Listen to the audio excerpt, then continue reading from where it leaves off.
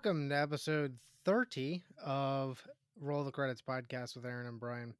On this week's episode, as usual, we'll be bringing you guys some news of the week, as well as some reviews for Dumbo, which we went and saw on Thursday night. And also, I went to see The Beach Bum on yesterday, actually, Saturday. I guess that would be 2 days from when everyone's Yeah. hearing this. And I can't wait to rant on that, but we'll get to that in a little bit. And then at the end of the episode, our top 10 for the week. Um, didn't really know what to do this time. I don't think I can necessarily formulate a full Disney top 10 based on Disney originals. So we're going to do top Lame. 10 shut up, Brian. Top 10 favorite movie scenes of all time. Which I'm kind of excited about. I mean, I went back through and rewatched a lot of YouTube videos to try and Yeah. craft this list, and I'm pretty with it. I'm pretty excited to bring that to you. Brian, how's your week been going? Pretty good. Pretty good. Kind of same as every other week. Got it out to movies. Aside from that, it's been a normal week. True, true. We had opening day for baseball. Very excited about Frick that. yeah. Orioles 1-1. On our way to 82 wins or 81 wins, I There should you say. go. It's a great Uh, pace. if they hit 81 wins this year, I'll eat a sock. Like, Oh, and you guys heard that here. yes, Well, I'm gonna hold you to this is also the second time in my lifetime I have made that bet about eating the sock. The other one is if when Drew Brees retires and Taysom Hill is the starting quarterback for the Saints for full 16 game slate. Um, that will also not happen. So I'm pretty confident in my in these bets. March Madness obviously is going on, which yes or Saturday's games were incredible. Waiting to see how Sundays go. Really need a Michigan State win over Duke today. I'm sorry, Brian, but I need it. well, For the fate of my money. that's true. That's true. But yeah, other than that, I mean, it's been a good week. Got to the movies. And like I said, I'll get to the Beach Bum review later, but that movie really pissed me off. I don't know why I went to go see it. Um, so yeah, anyway, we'll get right into it. The biggest news of the week, Angelina Jolie is in talks to star in Marvel's The Eternals, which we've discussed on the podcast maybe once or twice before. The role is officially unconfirmed. However, it's likely she'll be playing Siri or Cersei, I should say. Um, again, I don't know a ton about the Eternals. I know they're like godlike creatures. Thanos is technically one, an Eternal from Titan. Um, I know you don't really care about Jolie. Yeah, I'm not a big I, Angelina and that's Jolie the fan. thing. I mean, I'm not either, but I do think this is big because I think this is something that Marvel needs to have a big name for. I mentioned before that once we get past Endgame here and we transition into this new, not really phase because those are smaller and stuff, but um, this new chapter, I guess, with Marvel's cinematic Yeah. universe, and we start getting to these lesser known um, items like the Eternals, a lot like Guardians of the Galaxy. Nobody really knew a whole lot going into those, and people loved them. Yeah. But they got star power for Guardians with Chris Pratt and several of the other actors in that. And I think that's what they need for the Eternals. So getting Jolie on board, I'm with you. I'm not a huge fan of a lot of her work. And she Yeah. also hasn't really acted in a lot of stuff in recent years, but It's true. um, yeah, I think it is It big for Marvel to get a big name out in front, especially for what is supposedly going to be a lead character with that group. So Yeah, it's funny because when we saw this announcement, I was looking through then her filmography and last stuff, and yeah, she hasn't been in much stuff recently. But then I was looking back, it's been a while since she had a like an above average movie, but like she still has like the name Angelina Jolie is a huge name. So like you said, that's a great get for Marvel if she yeah, is official for it. I So mean, she's a lot. She's like a lot of actors and actresses out there that. I mean, Tom Cruise is one.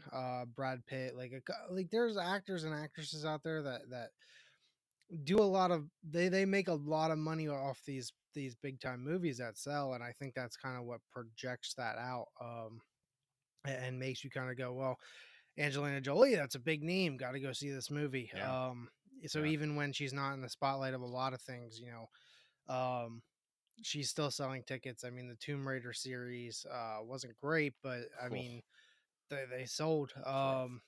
And that's kind of how it is. So yeah, we'll end up seeing what ends up happening with that, and who else gets ends up getting cast in that as we move forward. But definitely a big get for Marvel as they head into their next chapter. I mean, obviously we're gonna have more Black Panther, another Guardians, Black Widow, but they will start to get to these other casts as we move past the Avengers timeline. Also, speaking of Avengers, though, Endgame Fates, we got 32, I believe, new posters, individuals for Yep. characters this past week. 16 perfectly even, 16 alive, 16 dead, based on the color of the picture. If it was black and white, they passed away in the Thanos snap. And if they were a colored picture, then, then they were alive.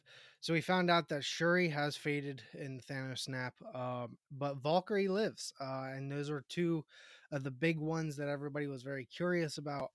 Yeah. Because I mean, at the end of the movie, it's hard to transition around, 100 characters to figure Yeah. out whether they died or lived. Um, but we Yeah. now have those fates, and it, I still don't know, is Korg alive or dead? Yo, exactly. Like that's the answer we want. This Korg. Like he was right there with Valkyrie. So I mean, like you can give us the answer on Valkyrie, but not Like Korg. that was the Come thing. on. Like when these posters were all like, I'd gotten a lunch that day. I forget which day it was, Monday or Tuesday or something like that. Yeah. And I'm sitting there going through it, and like they're releasing like another one every like couple minutes, and I'm like, I was like, oh, they're Korg. saving Korg Korg. for Korg. last. Korg. And I went back to work. I came home. I was like, well, let me go find this Korg poster. Nope. Um, and I get it. I mean, there's like I said, there's 100 some characters that they're trying to fit in there. I mean, for some reason we have Happy Hogan or whatever his name is, Yeah. and stuff like that. You got I it. like Pepper Potts. I don't care about these. Like, give me Korg. I No, just want to where's know if Korg? Korg is alive or Yeah. dead. But yeah, I know it was real. It was really funny too when they, saw us and people realized that Shuri was fated. Like, people were upset on Twitter. It was like really funny because they're like, "She's a great character. Why did we not see this in the movie? If she was one that faded away, why did all this? And why are we just now finding this out? Why did she get cut off?" It was when hilarious the other seeing thing it was all. like, wasn't she like not on? Was she on the battlefield for that? I feel like if I Yeah, remember correctly, she was with drawing a blank on the name. she was with Vision up and trying to remove the Mind Stone from him, and then one of Thanos's henchmen or whatever comes into there. Yeah, because she was But up. I'm pretty sure she's in Yeah, the because she building was the up whole with time. Martin Freeman's character. And we really Yeah, only saw the people on the battlefield, whether they dusted away or not. And then outside of yeah, the post credit scenes and stuff and the mid credits and whatever.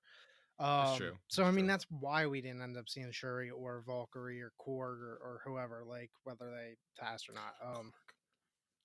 But yeah, yeah. I mean this is at least we have some We better clarification. get an answer on Korg in this movie. Like I hope Korg is in this movie, and if he's not in this movie, they better be like, "Oh, he died" or something. There has to be some type of mention of Korg And the in thing Endgame. I it's hard to say because I know that going through on IMDb, Taika Waititi's not listed on there, but I know for the longest time that neither was Tessa Thompson. So there was a lot of uncertainty. Like they've kind of Yeah, kept that stuff very close to the vest on stuff. anybody can edit IMDb. Really? Yeah, I mean, it has to, like not be absurd, but I mean, as long as it's not some like stupid absurd thing, those anything can go be on IMDb. Oh, I didn't know you could edit. I thought that was up to the studios. I didn't know you were allowed to edit casts. I'm gonna go do that after. Oh yeah, Um, go ahead, Korg. Yeah. So anyway, we'll move past that. Joel Cohen going solo for his next film.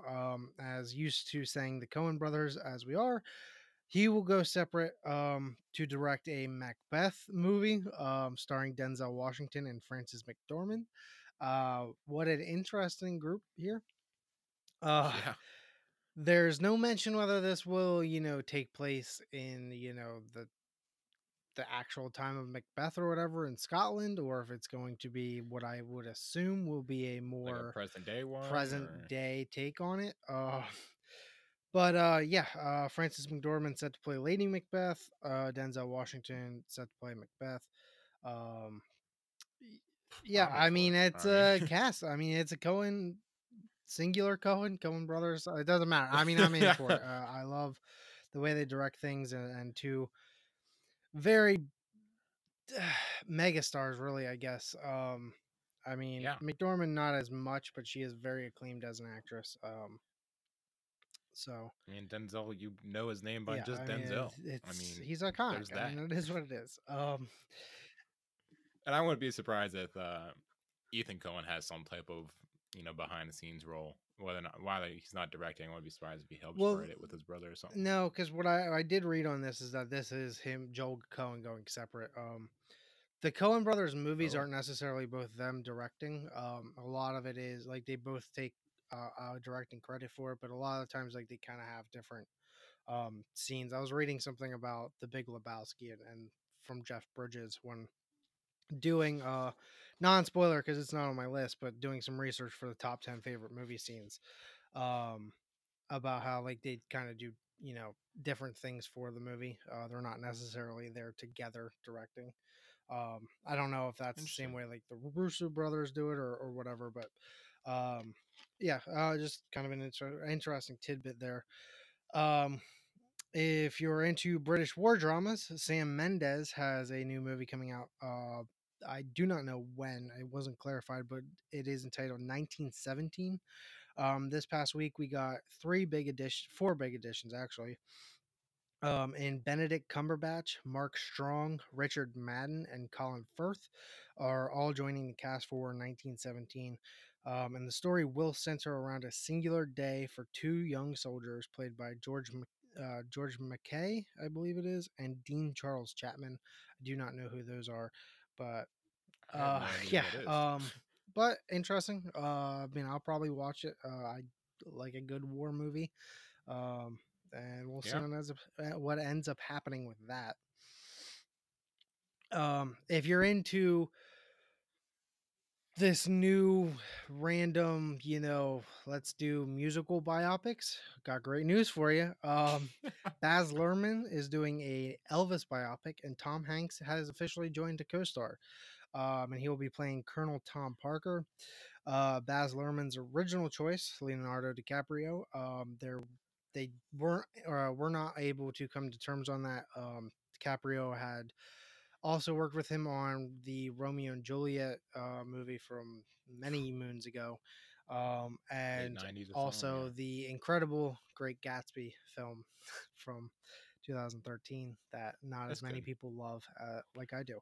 Uh, Elvis Well, I has. mean, you're slightly biased with your love for Leo, so I I mean, mean, I thought it was a really good movie. I was generally surprised the first time I saw it, and then I saw the reviews for it, and they were kind of meh. I was like, oh well.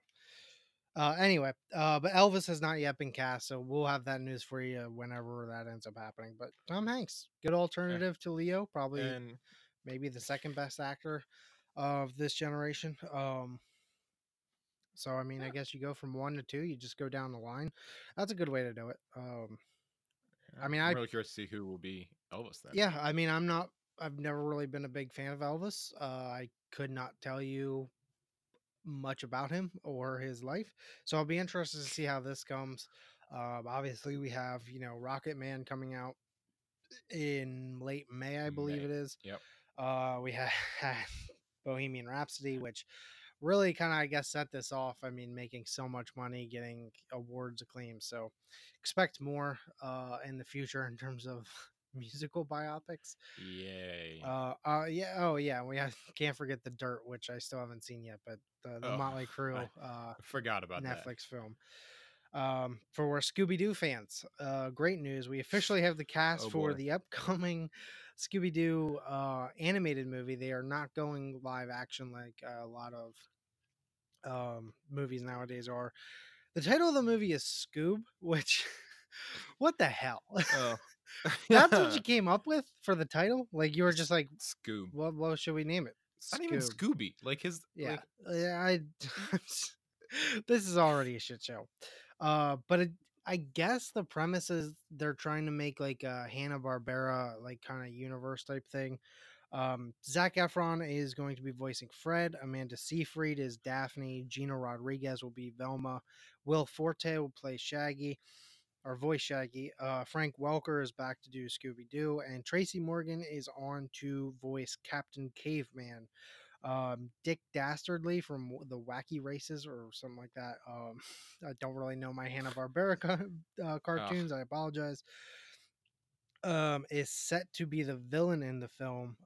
It looks as though it's not going to be your typical Scooby Doo, remove the monster mask and there's a bad guy routine. And Captain Caveman, another Hanna Barbera uh, con- cartoon. Apologies. There you go. Uh, I don't know what to think of this. I the name just is. I don't know if that makes me want to see it more because it's really weird Ugh. that they just cut off the Y. Um, Yeah. I mean, the thing that interests me is that yeah, I heard as well that it's supposed to almost be like drawing in other characters from within the Hanna Barbera, namesakes and universe and stuff. So like we could get stuff like Tom and Jerry in here, the well, and Jetsons, like I think that's what like. We have the Tom and Jerry movie coming out, and I'm curious whether that's going to be within isn't that. that supposed to be live action though? I I don't until I actually see photos. I don't know what any of these are going to end up being. To be completely honest with I you. don't know. It has my interest. It's a decent voice cast. So I Yeah, mean, it's not. I mean, it's not horrible, but I don't know. uh, We'll see. yeah. I We'll mean, see. yeah. I don't know. But yeah, Dick Dastardly is yet to be cast. And we'll I guess have that news whenever that happens. So, that's all I've got for news for the week. Brian, you got anything you want to share with everyone? Yeah, I got a couple pieces for you. The beginning of the week, one note on the like TV side, Apple TV announced they're coming out or Apple announced they're coming out the streaming service called Apple TV Plus.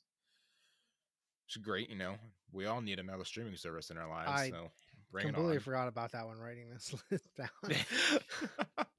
Yeah, because well, the thing that's so big is that like there's some huge names that are a part of this, either on like the production and directing side or like stars in it. Just some names to list off. You got oh my gosh, Steven Spielberg, Reese There's your one for Witherspoon, the episode. Jeff Aniston. There we go. Reese Witherspoon, Jennifer Aniston, Steve Carell, Oprah. You got some Sesame Street characters in there. Haley Steinfeld, J.J. Abrams, Kumail Nanjiani, um, Jason Momoa, and Chris Evans, Octavia Spencer. It's just like these are some big names for this streaming service that we don't really have many details on other than it's later this year is when it's coming out. I think they said the fall. But like all these shows that are in the works, like that's impressive. Like I hope it's cheap. I don't want to have to Like I get said, another like streaming I service. use Apple Music, and I'm really kind of hoping that they have some like pair together thing where I'm not necessarily for the 9.99 or whatever I pay for Apple Music, but both of them together for like 15 bucks or something like that, where like if you have both of them you can save, because that'd be very beneficial to my wallet. I already have Yeah. FOMO from like literally everything I don't have time to watch. So Oh yeah. now we have this and Disney coming out with streaming services. Obviously, I just got Hulu when they knocked the price down, which I'm enjoying. I have zero plans to really cut Netflix based on at Yeah. least until Stranger Things and like Mindhunter get canceled, but or just stop. But um, yeah, it's one of those things that it's coming from my wallet, man. It is. It is. Yeah. I don't know. I guess we'll see more details on it.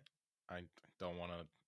It's no streaming service. We'll just miss out on or get more thing. Um, let's see. Apparently, Jack Courtney is returning for the Suicide Squad, reprising his role of Captain Oh my Boomerang. god. Why?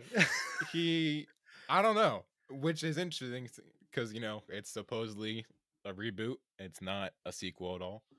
Um, but yeah, he said in an interview this week, he's like, "Oh yeah, I am a part of it. You know, we start filming in a couple of months, and there's not much else I can say, but I'll be in it." I mean, and that's fine. Well, not really, but it's. I mean, I don't necessarily have a problem with them like bring like as it's just hard to do in my opinion because there's not like a decade in between where you could be like, oh, I forgot that character. Like, Yeah, it was it's gonna 2016. feel Like, like if you're bringing back more than just Harley Quinn that and Deadshot with a new actor. Um, it's gonna feel less like that and more of a sequel than a reboot.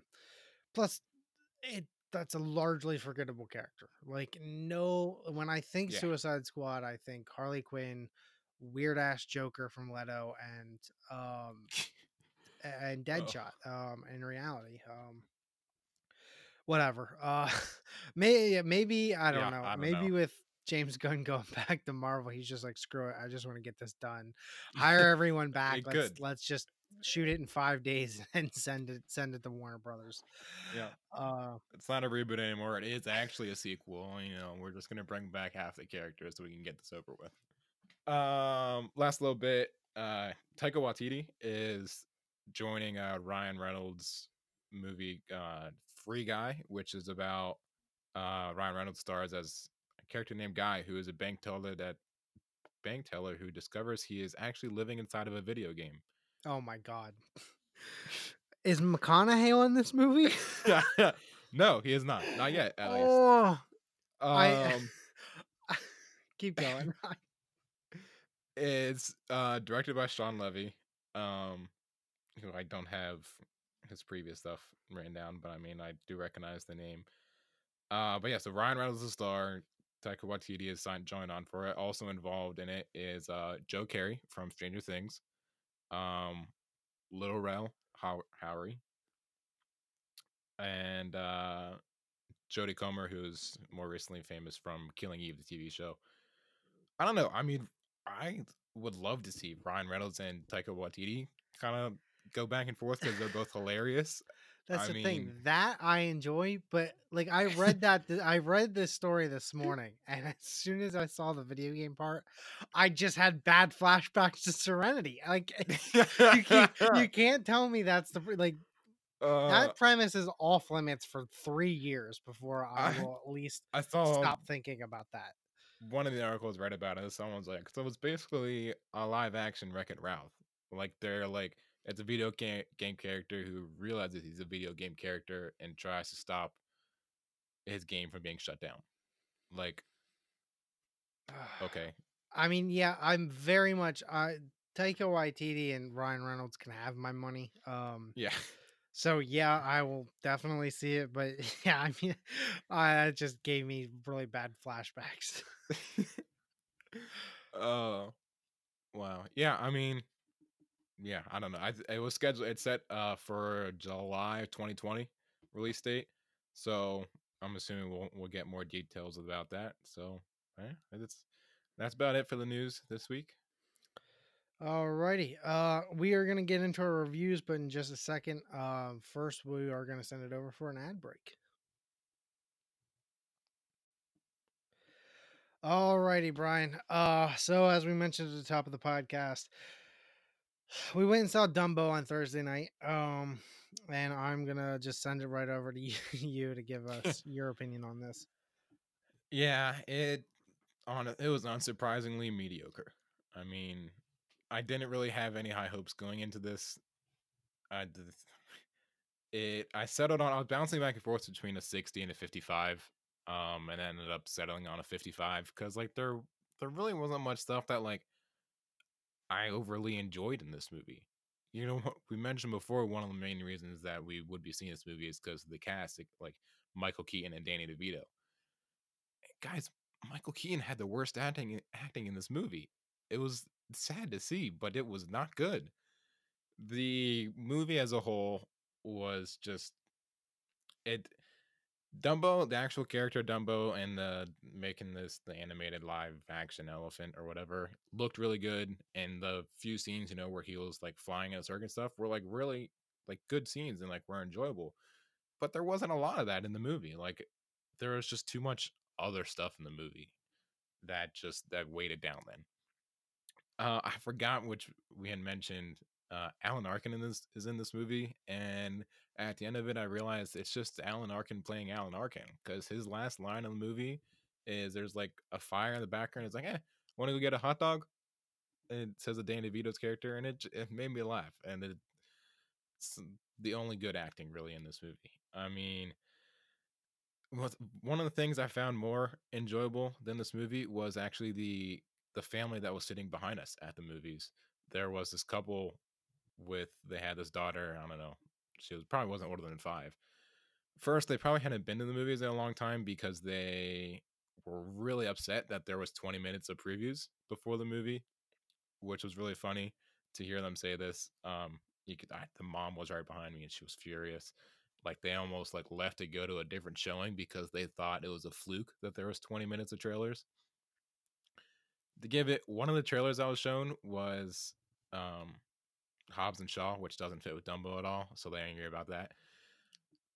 25 minutes into the movie, they left, and I was like, oh, I guess they weren't really like it. Half an hour later, they come back. I was like, oh, they convinced themselves to come back, I guess. Whatever. Or maybe they had the daughter in bathroom or some type of emergency.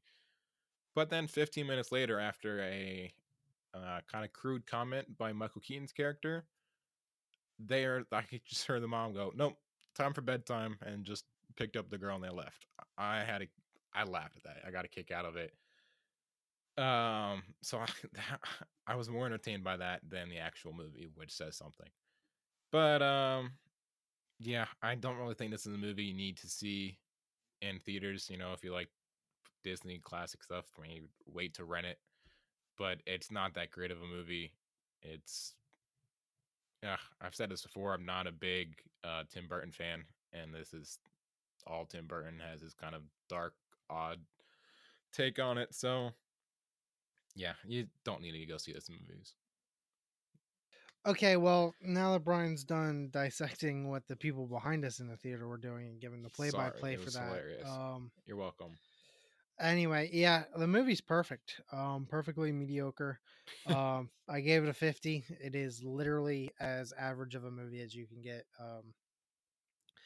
Nothing about it will really resonate with me. I don't hate it. I don't dislike it. I don't like it, and nor do I love it.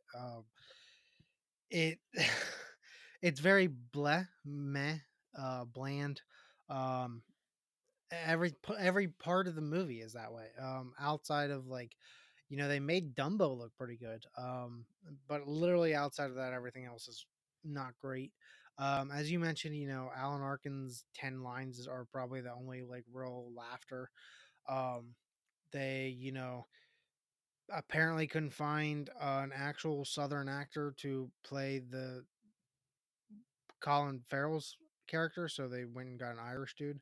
Um, which wasn't the worst Southern accent I've heard this week, and I'll get to that shortly. Oh But boy. uh, the movie itself is just, yeah. I mean, there's not a whole lot I can say. Like you said, I'm not really a big Tim Burton fan, in general. Um, but I went into it with hopes that like maybe I know when we sat there, you said 50 to 70 range. I said it would probably fall anywhere from 40 to a 60, based on previews. Obviously, that doesn't mean that that's where it's going to fall all the time, but kind of gives you a base range on what you're expecting. And it fell right in the middle of that for me. It's, like you mentioned, like we are a Michael Keaton podcast here. Love him. He was not good. He was not good. He was not given a good character to play. This is not on Keaton. I blame, whoever's telling him to take these parts. Um, go get him, Michael Keaton. Give us another Birdman. But yeah, it's just not great. Danny DeVito, not great. There's a small Always Sunny in Philadelphia reunion in this movie. Um, if you remember, it's not really a spoiler, but there's an older lady when uh Danny DeVito's character is in the office and his assistant or whatever about telling the meetings. The old lady is played by Mac's mom from Always Sunny in Philadelphia. And that was kind of hilarious to me. That was maybe the best part of the whole movie was that small reunion. Um, Tell me Yeah, about all it. around it wasn't great. It's very meh. Dumbo looks pretty good. I mean, I hope people enjoy it more than I did. Take your kids to see it. I don't think there's anything um really. I don't know why the people behind us felt they had to leave the movie. Um it is still very kids friendly, I guess, outside of, the comment about wanting to skin Dumbo's mom to make new shoes or whatever, which isn't said directly like that. I'm No. paraphrasing to make it a Yeah. little more creepier than it was. Um, but for a Tim Burton film, it was very tame in that sense. So yeah, a 50 from me. It just wasn't, it is what it is. It's not something I expected to be great, but if you enjoy Tim Burton films, maybe go check it out. You'll probably like it more than we did. Um, yeah, that's all I really have to say about Dumbo. Um, I'm gonna Jake, transition now I'm so into the excited. beach bum. I'm so excited. This, I almost walked out of the theater like 3 times. This movie's an hour and a half, by the way. That felt like I was sitting in that theater for 3 hours. It's I like kept like checking my phone like halfway. So for reference, the theater it was in was a very small theater. Um, the same size we saw the Upside in. Not nearly as packed as that. There was me and probably like 7 other people, maybe, which is still more than I expected. Um, so like I sat in the back, like, and I was like kind of looking at my phone, like watching, the checking on the Orioles game and stuff like that. This movie, it's just so bad. It's a train wreck on every level, and I do not understand how it got made. Now, for clarification, in terms of Harmony Korine, or I don't know how to pronounce his name, I don't really care, to be honest with you, because I'm offended by him putting this garbage into the universe. One of his previous movies, Spring Breakers, I actually semi enjoyed. It wasn't a great movie, but I kind of enjoyed it. The fact that James Franco in that film sort of played Riff Raff the rapper, to an extent. Um, but this is just so bad. There's a complete lack of empathy for any character, including Moondog, who is, for reference, he is a very intelligent poet who smokes pot, drinks all day, uh, bangs random women in kitchens, uh, does various other drugs, um, and his wife in the film is played by Isla Fisher, who is a very rich woman who lives in Miami, while Moondog lives in the Keys because he doesn't like people or being in big society or something like that. It it's so bad. Like I'm like losing track because of just how awful the movie is. Um, the whole premise really of this film is, so Moondog, a stoner alcoholic poet. I'm just gonna go ahead and spoil it because I'm telling you, folks, do not watch this movie. Basically, their daughter gets married, and him and Isla Fisher's character, which I can't remember the name of her character right now, she's banging Snoop Dogg, who is a friend of theirs. And he doesn't, Moondog doesn't care. Like, he's a free spirit, out there writing poetry on the water. But uh and she ends up dying because they get drunk and they go drunk driving or whatever, and this weird, like, 5-minute long strange musical performance type thing. Like, it looked like it was basically a 5-minute TikTok. If you're unfamiliar with that Oh boy. that app, Oh. that's basically what it kind of was. And you kind of get the sense, and then she ends up passing away in a very dumb scene. Like, they both go to the hospital. He has limited injuries. She's laying there. It seems like she's gonna recover, like, fine. She's like talking fine, and they're sitting there talking, and then while they're in the middle of talking about how they love each other, like, she just dies. Like, you just hear her flatline, like, and it's really weird. And in order for Moondog to get the money, he has to finalize his book. That's the will that she left, and It's all these wacky misadventures of him trying to write this book and these adventures and stuff like that. He ends up going to rehab where he meets Zach Efron's character, who is, and this is probably the highest point of the movie. There's a point in there where Zach Efron's character is a um his dad's like a preacher or something like that, and he's this kid wearing these like Jenko jeans and shit like that. And, and they sit there singing "Higher" by Creed, and sitting there yelling about how it's Christian metal and how it's the greatest music of all time. And that was probably the high point of the movie, which is sad. He ends up meeting up with Martin Lawrence's character, who plays a captain who goes out and shows people uh dolphins in the Keys or something like that. I I'm doing the best I can to describe this movie to a point where people don't have to actually pay money to go see it, because it deserves the bomb.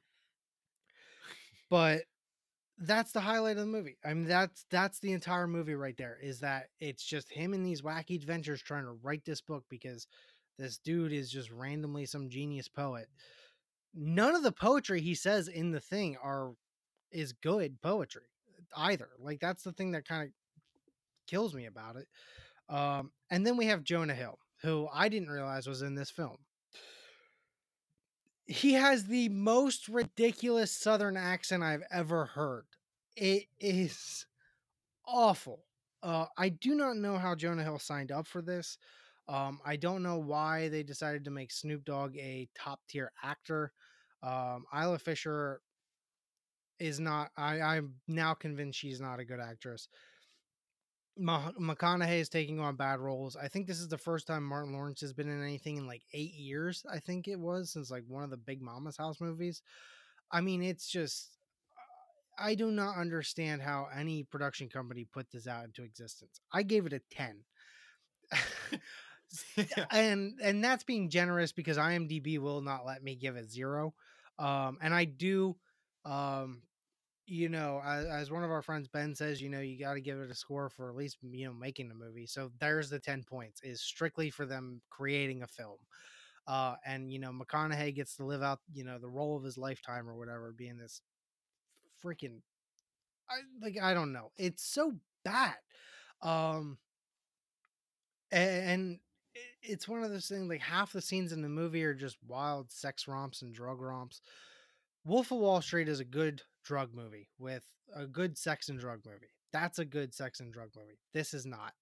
A good stoner movie is, Pineapple Express, like stuff Seth Rogen does. Really good stoner movies because they actually have a story, they have a purpose, it's entertaining. This is not. Like I don't think anybody in the theater enjoyed it. I heard several people walk out with me that were talking about how awful it was too. I mean, it just isn't good. And like I said, it's an hour and a half, but I swear I felt like I was in there for 3 hours. I don't know why I didn't get up and leave. I kept thinking, well, I'm here now. I drove all the way here. Um, so I mean, I stuck around, but it's just it's so bad, folks, and it's bombing at the box office. Thank God, because I can't. I mentioned this on Twitter to somebody. I cannot believe the same actor who did Serenity and The Beach Bomb this year is the same guy who did Dallas Buyers Club and Interstellar. Like, I don't know. The reconnaissance is far from dead as far dead as you can get. Like, it is 60 feet underground.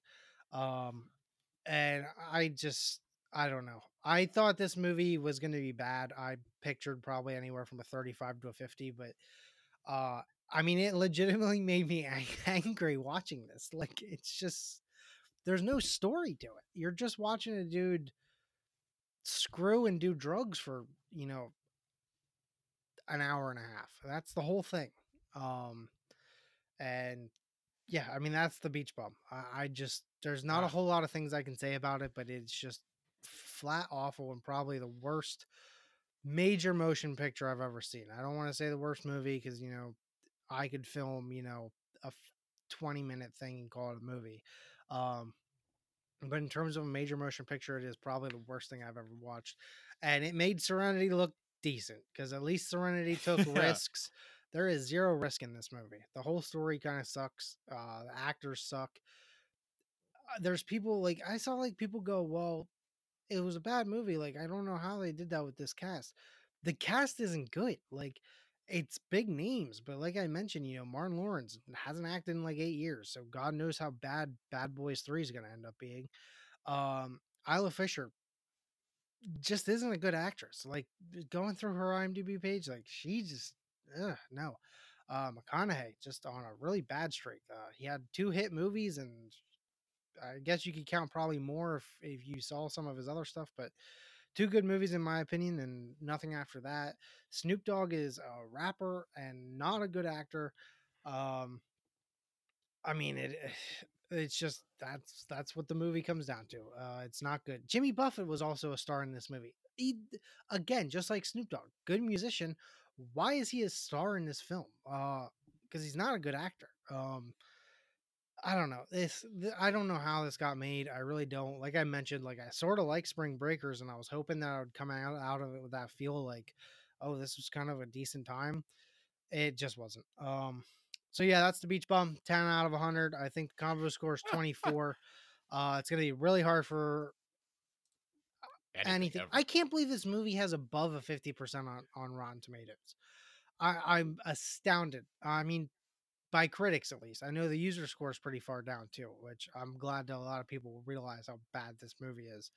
Um, Wow, I'm looking to see. I'm curious what the critics synopsis is for this movie. dude, there's meta scores for it that are like an 83. I thought I was losing my mind. Like, I don't get the how these scores are this high for this film. Oh wow. Okay, so the audience score is a 37 on Rotten Tomato. The critic consensus is the role of a lifetime for Matthew McConaughey, the Beach Bum, is set apart by Harmony Korine's distinctive style that isn't always enough to offset the unfocused story, and that is somehow at a 52%. And that's the thing. Like, I don't get it. And I'll save my Rotten Tomato rant for another time because I think anything above a 50, like a 51 and up, should be technically scored as fresh. But anyway, yeah, that I just don't get it. Like I don't there's no way these people saw the same movie I saw because they're right. It is unfocused and it is, the role everybody has always expected McConaughey to play. This free loving, kind of hippie dude. That's very carefree. Like the way everybody thinks that he is. Um and it's just it's not there. The whole movie's unfocused. The shots are unfocused. The directing's unfocused. Like it just isn't good. Like it looks like something I feel like I could shoot probably the same movie and make 1.7 million off of a $20, budget in comparison to whatever they ended up having for it. So, yeah, I mean it's awful. I don't recommend spending your time or money watching it. I really don't. If you want a good, like I said, sex and drugs movie, Wolf of Wall Street, any of Seth Rogen's films, if you're looking for a good stoner comedy, nothing in this movie hit for me. It wasn't funny at all. Wasn't very enjoyable. Um, yeah, that's all I got for you guys. Anyway, Wow, that was a great 8-minute rant. I loved yeah, that. I mean, I Like, just, and I feel like I could break it down a little bit better, outside of this, like, but yeah, I mean, it's all I got. I don't want to keep everybody all day for a rant about that film, but it was definitely uh, worse than Serenity by far. Because at least that movie uh, took risks, and this one didn't take any risk. Um, did we? Before we go on to our list, did we see what the Dumbo combo score was? no, I actually did Uh, not write that down. I think it was like a 55 or oh, something. here we go. 54.1. Okay, 54.1 for Dumbo and 24. And that's just Point mine one because for Brian's definitely not going to see the Beach Bum. yeah, especially after your hatred Yeah. of it. Um. Yeah. I mean it is what it is. So anyway, let's get into a much better part of the episode. uh, Top 10 favorite movie scenes. And we'll get into that in just a moment. We want to send it real fast back over to another advertisement. Alrighty, and we're back. Top 10 favorite movie scenes. And as usual, Brian, I'm gonna send it right on over to you. All right. I was saying to Aaron before this. This is kind of like I probably had to do the most research for this list because past lists, whether it's like actors, or movie, or stuff, you got a lot of stuff coming off the top of your head or stuff. But it's really hard to remember a specific scene that you loved, aside for like the few that stand out. So this list took longer than I thought. I had 13 and narrowed it down to 10. Um, I don't remember what the three were that I cut off for honorable mentions, so sorry. But my number 10 on the list is from the movie Field of Dreams, the game of catch. When it's at near the end of the movie, then, and it's Kevin Costner's character, and it's with his dad there, and it's like, hey, want to play catch? And it's simple, but it's just such a heartwarming thing. I know my dad and my brother cry every time this happens in the movie. It's it's a good movie, and it's just a nice, happy scene of it that's very memorable. So that's number 10 there for me. All right, as usual, I will give my honorable mentions off the top. I ended up writing down 12 when I originally did it. So the two honorable mentions for me. The opening scene from Pulp Fiction when Tim Roth's character, and I forget the actress's name, are discussing about robbing the restaurant and the benefits between that and robbing liquor stores and various things. Great scene for the very beginning of a really good movie. Um, and then my other one is the group therapy scene from The Breakfast Club. Tremendous film. I know you and your brother think it's Yeah. overrated because you guys have never had friends in your life. Um, That's the reason but right there. Yep. yeah, that's the reason. I'm just throwing it out there. But yeah, probably my favorite scene from that film, but it didn't match up to these other 10, so I at least wanted to drop it into my honorable mentions. Um, but it is a very moving scene from that film with a little bit of lightheartedness at the end of it that really um, smooths things over. So anyway, my number 10, What's in the Box 7. Iconic scene. I mean, it is. And it always kind of makes me laugh because of the way Brad Pitt kind of says it is a little funny. The way his voice comes off. Uh, more in his younger years as an actor too. But yeah, and I truly iconic scene in movies, and I know first time I saw Seven, it was definitely one of my favorite scenes. So, go check that one out if you haven't seen it. I believe all of these on my list can easily be found on YouTube as well. So, definitely seek these out if you haven't seen them yet. All right. My number 9 on the list is from Saving Private Ryan near the beginning, the storming of the beach. It's like a 8 or 10 minute scene or whatever, but it's so well shot, and it's like a big just one shot of storming the beach. And from what I've read, it's super realistic and very well done, and it is a very memorable scene that was insane to watch, and what a way to kick off a movie. So there's that. All right, number 9 for me. I'm sorry, folks. Um, Here's Johnny from The Shining. That entire scene is just so incredibly creepy. Just how well Jack Nicholson plays the character of Jack Torrance, and coming up with the axe, sitting right outside the bathroom door and quoting, Three Little Pigs and stuff like that. It's the first time I watched it, it was really kind of bone chilling. And the whole scene in general is great. I feel like, I mean, most people have probably seen that movie and or scene before in their life. So if you haven't, go check it out. Check out the whole movie because it's one of the few Kubrick ones that I've actually enjoyed. To be fair, so yeah, here's Johnny, The Shining, number 9. All right. My number 8 on the list is from A Few Good Men, the court scene, and the whole "you can't handle the truth."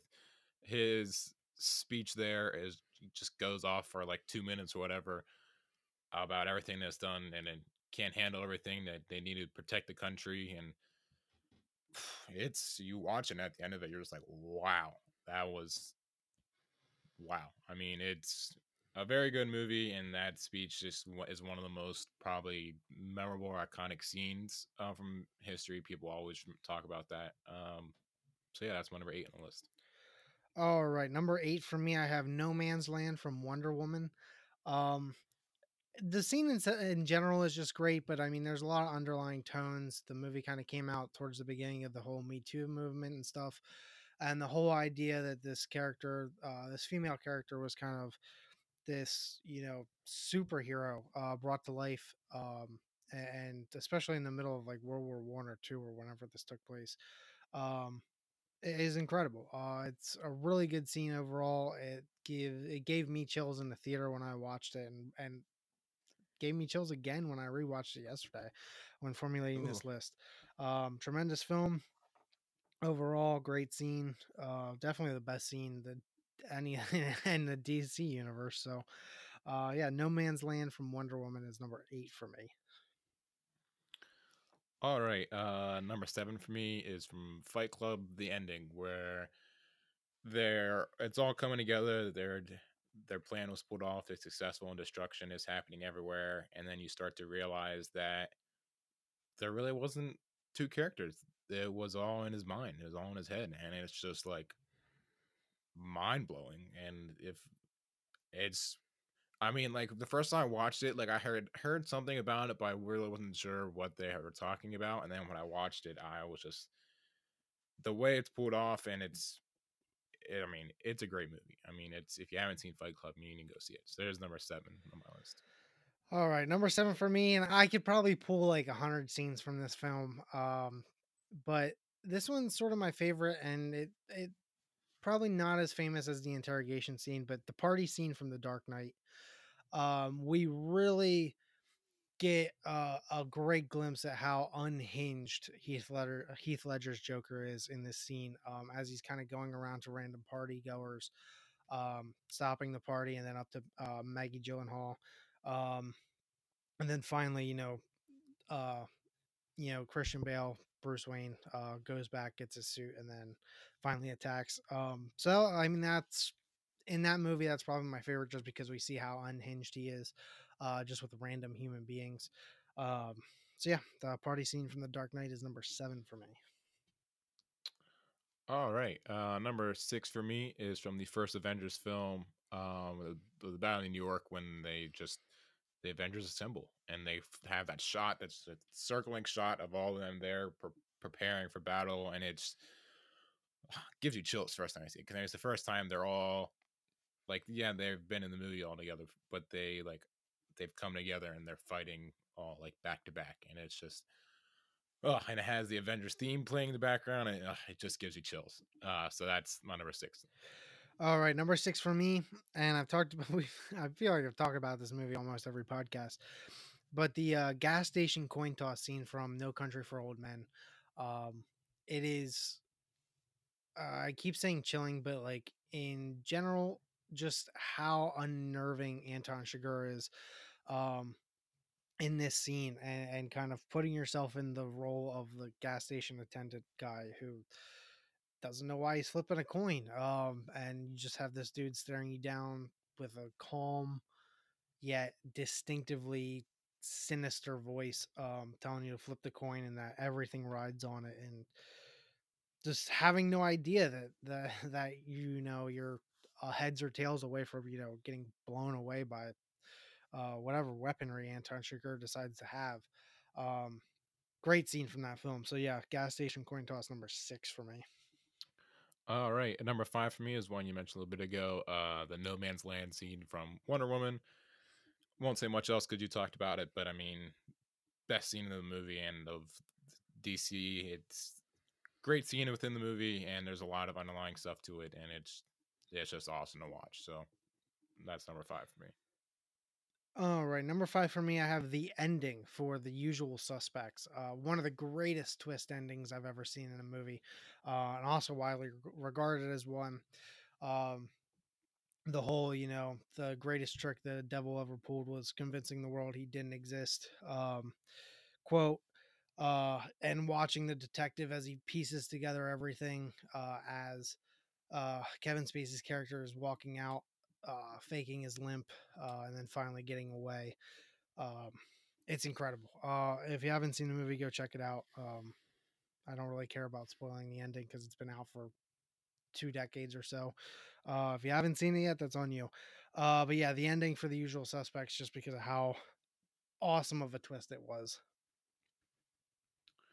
All right. Yeah, number four on my list is from Shawshank Redemption, Andy's escape. You know, the whole film's been building up to it, and there's the narration about how he's climbing through the crap filled sewers and stuff, and he comes out into the rain, and it's a very satisfying. Just the it's not the end. There's still like 15, 20 minutes left in the movie, but it's built up to this the entire way, and it's finally here, and it's at its point, and there's just a lot of meaning behind it, and it's very well done. You know, Shawshank's considered one of the greatest movies of all time, and this is the greatest scene from it. So number four.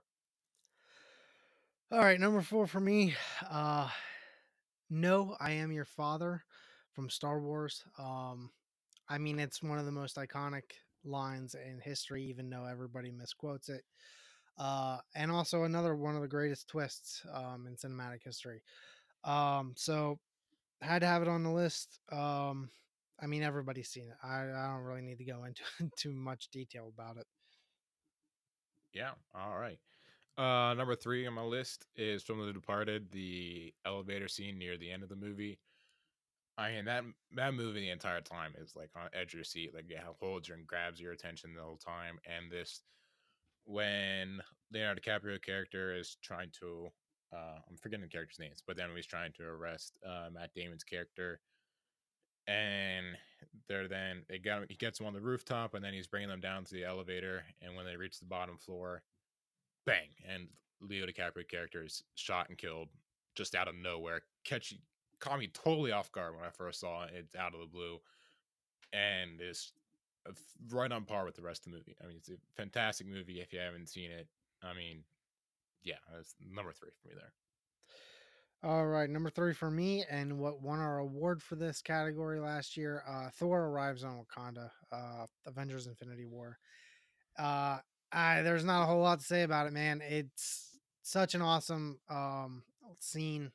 You know, my favorite Marvel character arriving as this huge, powerful character with Stormbreaker and uh, Groot and Rocket and all them. It's awesome. The whole scene is just it gives you goosebumps. I mean, there's no other real way to describe it.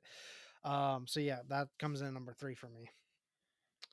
I 100% agree because that's my number two on the list. It's Thor's entrance in Infinity War. I mean, like you said, it's just iconic, gives you chills, and it's with the Avengers theme in the background, and all of his powers unhinged, and it's spectacular. It's one of my favorite. It's my favorite Marvel scene, and obviously it's number two here on the list. So All right, number two for me, the sunken place from Get Out. It's I I don't I don't know. I need a thesaurus or something to get new words. But the whole idea, and then reading some of Jordan Peele talking about it and stuff about how like one of his biggest fears is that being essentially paralyzed in your own body and watching through your eyes, like in a window state, and not having any control over yourself. I mean, just the thought of that is just very harrowing, and just I don't know. It's such a I don't even know the word. I'm literally losing words. But yeah, I mean it's an incredible scene. It's so tense as it goes along as you watch Daniel Kaluuya's character kind of fall into that state as the tea gets stirred and stuff like that. It's I don't know. If you haven't seen Get Out yet, definitely check it out. I mean, that scene in general is just super frightening, for all the reasons that Jordan Peele talked about. I mean, just imagine yourself being in that state where you can only see what's happening and you have zero idea of how to control anything. So yeah, The Sunken Place, Get Out, number two for me. all right, and number one on top of the list for me is the Battle of Helm's Deep from Lord of the Rings: The Two Towers. It's an epic, I don't know, 15, 20 minute battle scene in the movie that there's so much going on, and it's on such a huge, large scale. I mean, it's so well done, and you have then later within the battle Gandalf's entrance into it when you think that they're about to be overrun by the orcs, and it's just it's amazing. I love it. I mean, said this before, love the trilogy. That's just, I mean, that's the best battle, and love that scene. It's great. So that's my number one. Wow, I'm a little surprised that you didn't have "No, I Am Your Father" on the list, but um, anyway, number one for me, and this was actually the easiest part of the list because I knew writing it down that this had to be number one. No doubt about it. It is easily my favorite movie scene of all time. Ezekiel 25:17 from Pulp Fiction. Yeah.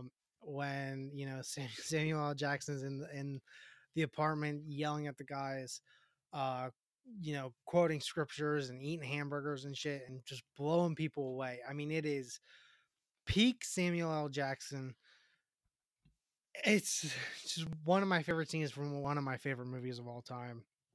Everybody I feel has seen the scene, has heard the quotes. It's tremendous. If you haven't, I mean, even if you have, go rewatch the scene. I rewatched it twice yesterday just because I forgot how you kind of forget how amazing that scene is. So yeah, that was easily number one for me. The easiest part of the list somehow. So yeah, that's number one for me. Ezekiel 25:17, Pulp Fiction.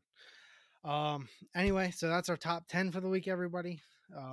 Thanks for listening. Brian, you got anything you want to say to everybody before we head out? No, not really. We're off next week because you're at WrestleMania, right? That is true. I am at WrestleMania. I will be seeing the greatest character actor alive today, Dave Bautista, wrestle. Super stoked for that. So yeah, we'll be off next week. I posted on the Facebook and Twitter accounts our upcoming schedule. Since we will be backlogged, we'll be doing Shazam and Hellboy when we come back on April the 15th. 22nd, we'll be doing Missing Link. And then the week after that, April 29th, our episode will be Avengers Endgame. And holy crap. I mean, we're in for some good movies this month, I hope. At least one good movie. We'll see about the other three. Super stoked for that. So you can look forward to that stuff. As you mentioned, we're off next week. I'll be on vacation. And yeah, that's everything I got for you guys. Thanks for listening. Find us on Twitter at roll_credits_pod, on Facebook at Roll the Credits Podcast. Give us a like, subscribe, 5-star reviews, tell your friends about us. Yeah, I'm ready to go. I'm ready to go on vacation. I need some time away from work for sure. And time away from this job, this secondary job of watching movies all the damn time. Oh, yeah, like it's so hard. The Beach Bum. When you guys sit through an hour and a half fucking movie like The Beach Bum, it is hard. You should go check it out while I'm gone, Brian. Nope. And let me know why. It's free. I'm on call this week while you're gone, so I won't be able to go to the movies. Well, it's only an hour and a half. What are the odds that you'll get a call in that hour and a half? Depends. Take the phone call while you're watching the movie. There's probably not going to be anybody in there. Fair. Yeah. So, yeah, we'll be back in 2 weeks, everybody. And have a great 2 weeks, everybody else except Brian. Wow. All right. See ya, everyone.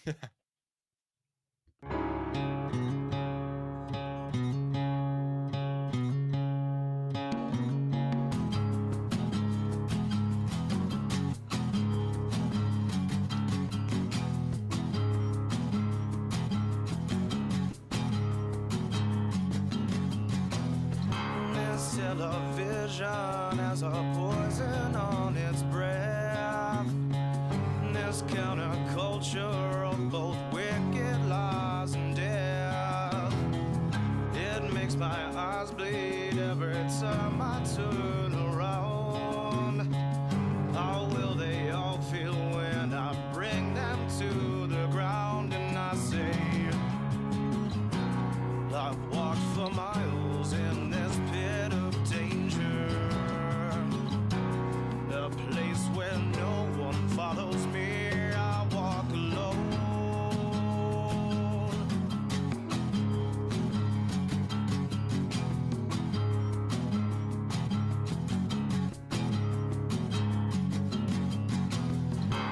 sick of all these people talking out their heads. I've never understood a damn thing that they've said. From words to actions now